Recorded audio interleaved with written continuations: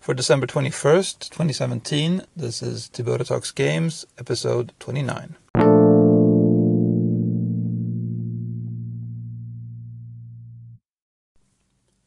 I finished up Accounting Plus today. As I was expecting, it wasn't very long. I'm guessing I spent maybe an hour and a half on it in total. It's funny. It has a lot of funny and creative scenarios.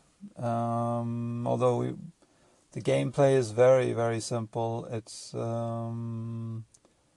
definitely not challenging in any way. It's more just an experience. You're just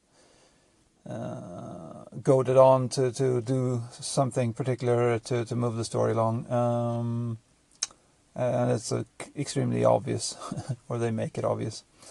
But it's funny. It's like being in a what if, or not what if, but a strange episode of Rick and Morty, or more like their interdimensional TV thing.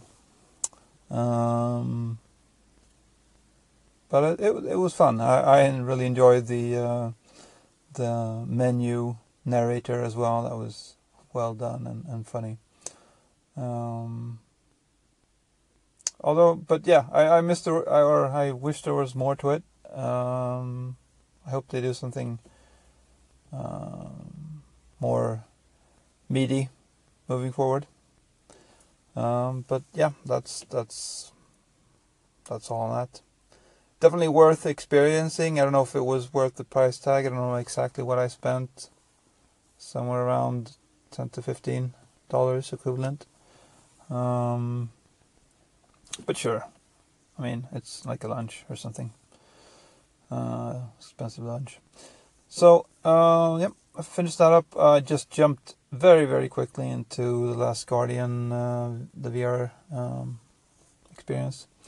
And that was also very simple layout. It's also the teleport system, which I really don't like very much. I don't know, it feels very stale, boring. I wish they would let you have free movement.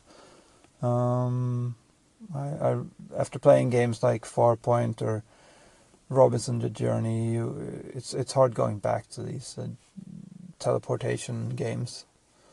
I prefer Job Simulator in that way, because you're in one specific spot, and it's more about looking around and what you can do in your environment, and it's filled with lots of things you can interact with. I need to get back to that as well. But so Last Guardian, I guess. Well, I'll keep playing it. I'll play through it. But I don't think it's gonna rock my world. It won't be on top list or anything.